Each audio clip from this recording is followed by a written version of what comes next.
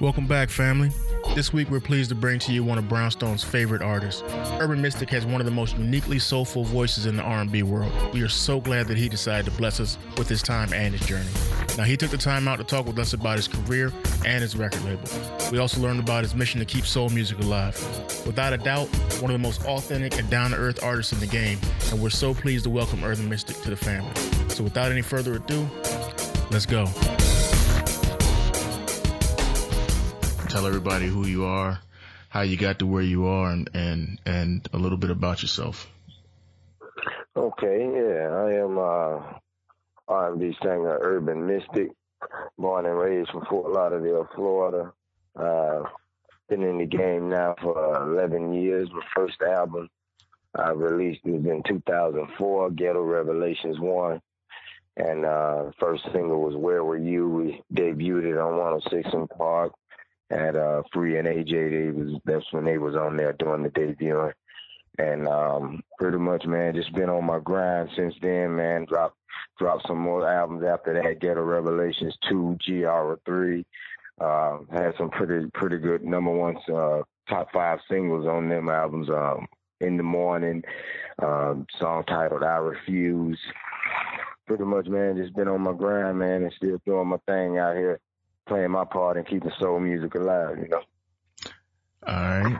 So to that soul music reference, let's go back, because soul music doesn't start just saying I want to do this. You got to be kind of birthed into it, if you will. So how did you get that soul? Oh man, most definitely. Excuse me. Definitely coming up, man. Growing up in the church. Came up in the church, singing in the church choir, still actually singing in the church currently. And, but pretty much, man, just growing up and coming around. My dad was a pastor when he was alive. My mom, she's the organist of our church. And, you know, I just come up around that soul vibe, man. Good gospel singing, quartet singing. And, you know, I always was a fan of R&B music. So I just took my roots, man, what was pretty much embedded in me, and incorporated it with the day's music, and that's pretty much where we get my soul sound from. Was there a specific moment, like something that stands out on your mind, where you said, "I'm better than most people around me. I can do this for a living"? Oh man, yeah, definitely. My older brother, Christopher, by the name of Po Boy, that's his artist name. He put me in the studio down here in Miami, and man, we was just hanging around, and I did a couple songs with him and did some hooks, and the people went crazy when they heard the voice on the record. And I always liked the sound of to play with music and be around in the studio, messing around with the boards and stuff. So once we got in there and I got a chance to hear my voice play back on tape, man, it was a wrap. Since then, I was like, you know, this is me, this is my life. I always like to play with it, but now to see that it's actually real and people like what I do, it's time to take it serious. So we took it from there. Now, I hate to compare people to other people because it just seems like it's an unfair thing to do. But the first time I heard your music, it struck me as sitting somewhere between Bobby Womack and KC from Jodeci. Where, like, what do you like most about your voice? And two, what was the first reaction when they heard you? Oh man, definitely. Like you just said, I've been hearing those names since high school days. Bobby Womack, Casey, and JoJo Jodeci. And you know, it's good. It's a good thing because I actually grew up coming up around the house listening to my brothers and play records, and those were the records that we was listening to, and I actually loved them, man. I'm a big fan of Jodeci, a big fan of Casey and JoJo.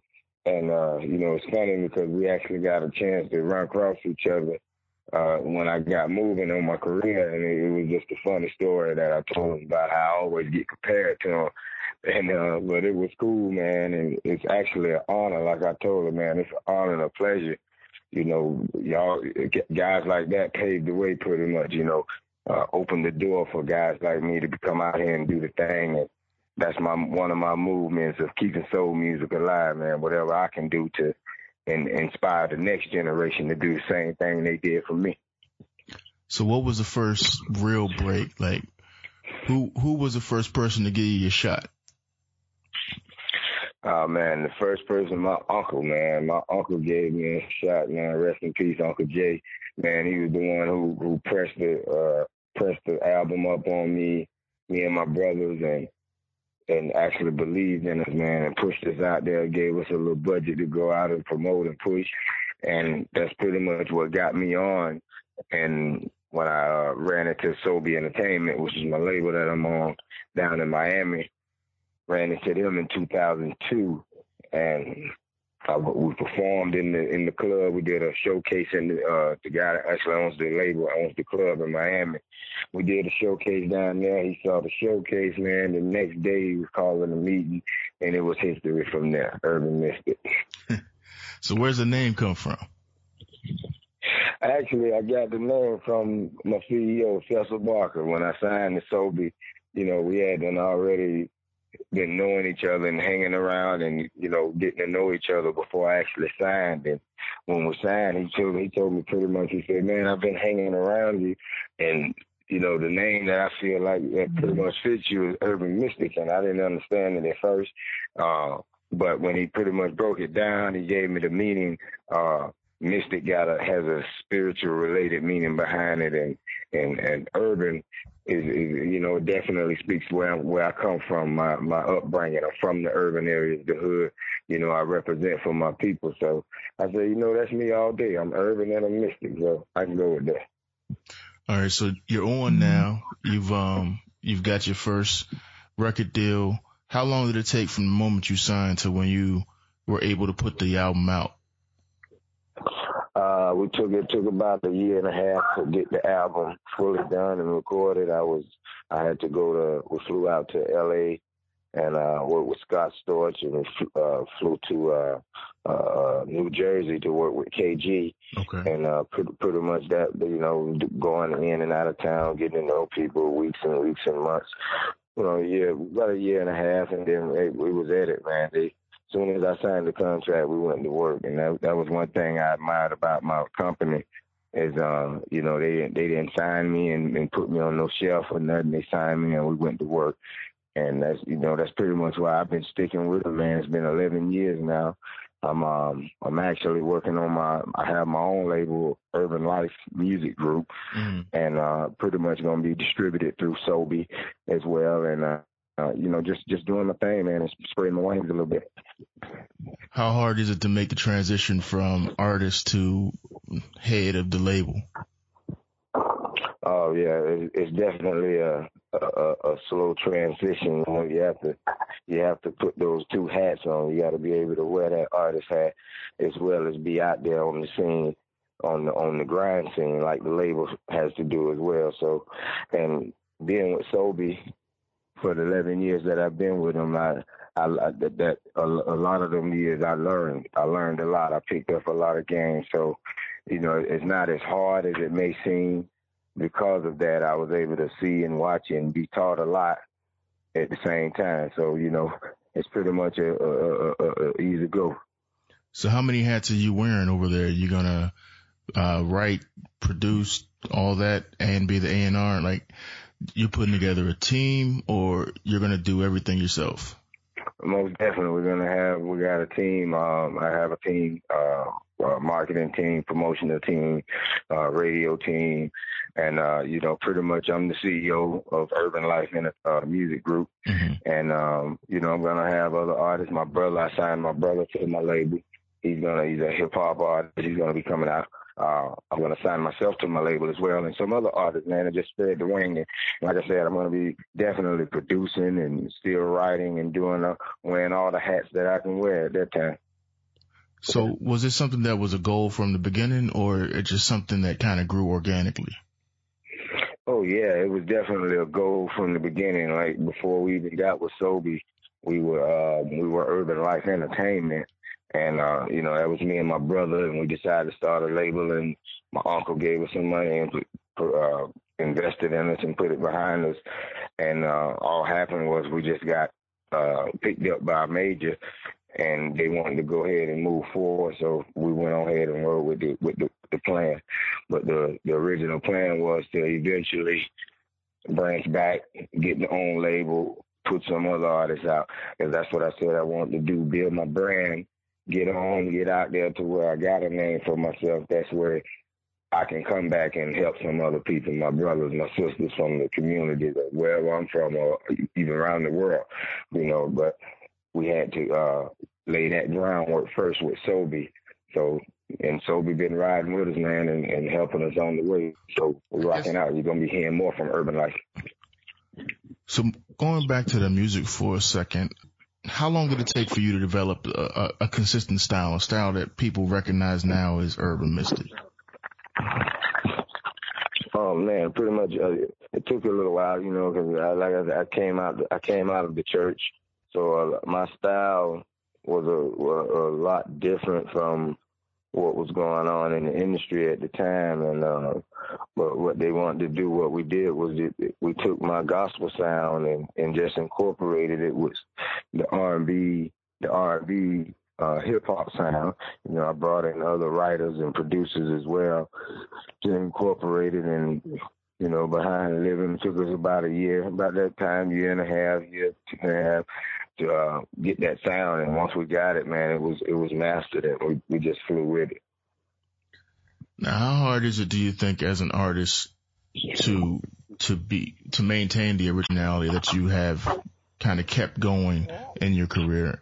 Because it seems like a lot of people end up following trends, and you're still kind of doing what Urban Mystic does and succeeding at it. Yeah, it's definitely a challenge, because you definitely want to be up to date into what's going on in the sound in the world and everything today. But it's still a gap that has to be bridged between today's music and old school music. Old school music is really what inspired a lot of today's music, from the drum kicks to the hooks to the verses in the songs. So I made it my business. I said I'm not going to, we're going to have other songs and songs that can relate and people can hear from today's perspective. But I want to be a part of that, keeping soul music alive. And whatever we do, it's definitely going to have soul, whether it be hip hop, whether it be R&B, gospel. You're going to hear the soul in it. So what's upcoming for you? I saw that you just put out the single with Nick Brador. Yes, we got the. Yes, Nick Brador, that's it. New artist we just signed to Sobe Entertainment. Great artist, young guy, 17 years old, man, doing his thing, and and then we brought him on. We did the single together. We want to do something to dedicate it to the world. So much going on in the world today. We need it. The people need healing, and one thing that I know that can heal everybody is music. Music is a powerful tool. So we wanted to do that, and it's doing pretty good, man. And I'm honored to be able to have done the record with him, and that's the latest record. It'll be coming out on, it's both of our records, actually. It'll be on his album and my album. And, New Tomorrow, that's the latest record. In fact, we just dropped the video to it, so you can check the video out on Vivo and YouTube. And, man, just staying on the grind, pushing it. And we can see you on tour anytime soon? Definitely. Keep Soul Music Alive tour. We on tour right now. We just left Birmingham, Alabama. We did Jackson, Mississippi. Next we'll be back we're going back to Alabama, Tuscaloosa, Alabama, Shreveport, Louisiana, Texas. So just you can catch me on my Facebook, Urban Mystic, Instagram, Urban Mystic 1, YouNow, Urban Mystic 1. Catch me on there and stay tuned in to me on my dates. To shift a little bit, where would you tell the new artists to start? How did they become Urban Mystic? Definitely, man. I would tell a new artist, man, to get you. If you're not already in somebody's church, if you're singing, if you're a singer, I tell all my singers, that's some of the best training you can get coming out of the church. That's where I came from. I didn't have too much training. Afterwards, I worked with Betty Wright when I got signed with my record label, and she pretty much just enhanced what I had going on. Mm-hmm. And but definitely, man, start listening to some gospel music, some soul music, old school music, you know, and try to stay in touch with it. You know, you hear a lot of records today. A lot of people doing remakes. Every time you turn around, you hear a song. It's coming from an old school, old Frankie Beverly, or old Al Green, or something like that. But it's definitely, man, that's what inspired me, man, with the type of music that I do. I listen to the old school, and it just inspires me to just put a little salt on it and make it a little sweeter. That's it. Now, speaking of remakes, on your Soulful Classics album, and I have to say this from a fan's perspective, Choking Kind. Up until I heard that, I had thought that Joss Stone's version was the best, but hearing yours made me feel like this is the way I should have been listening to the song all the way through. Man, that's love. I appreciate that. Man, what led you to do that album?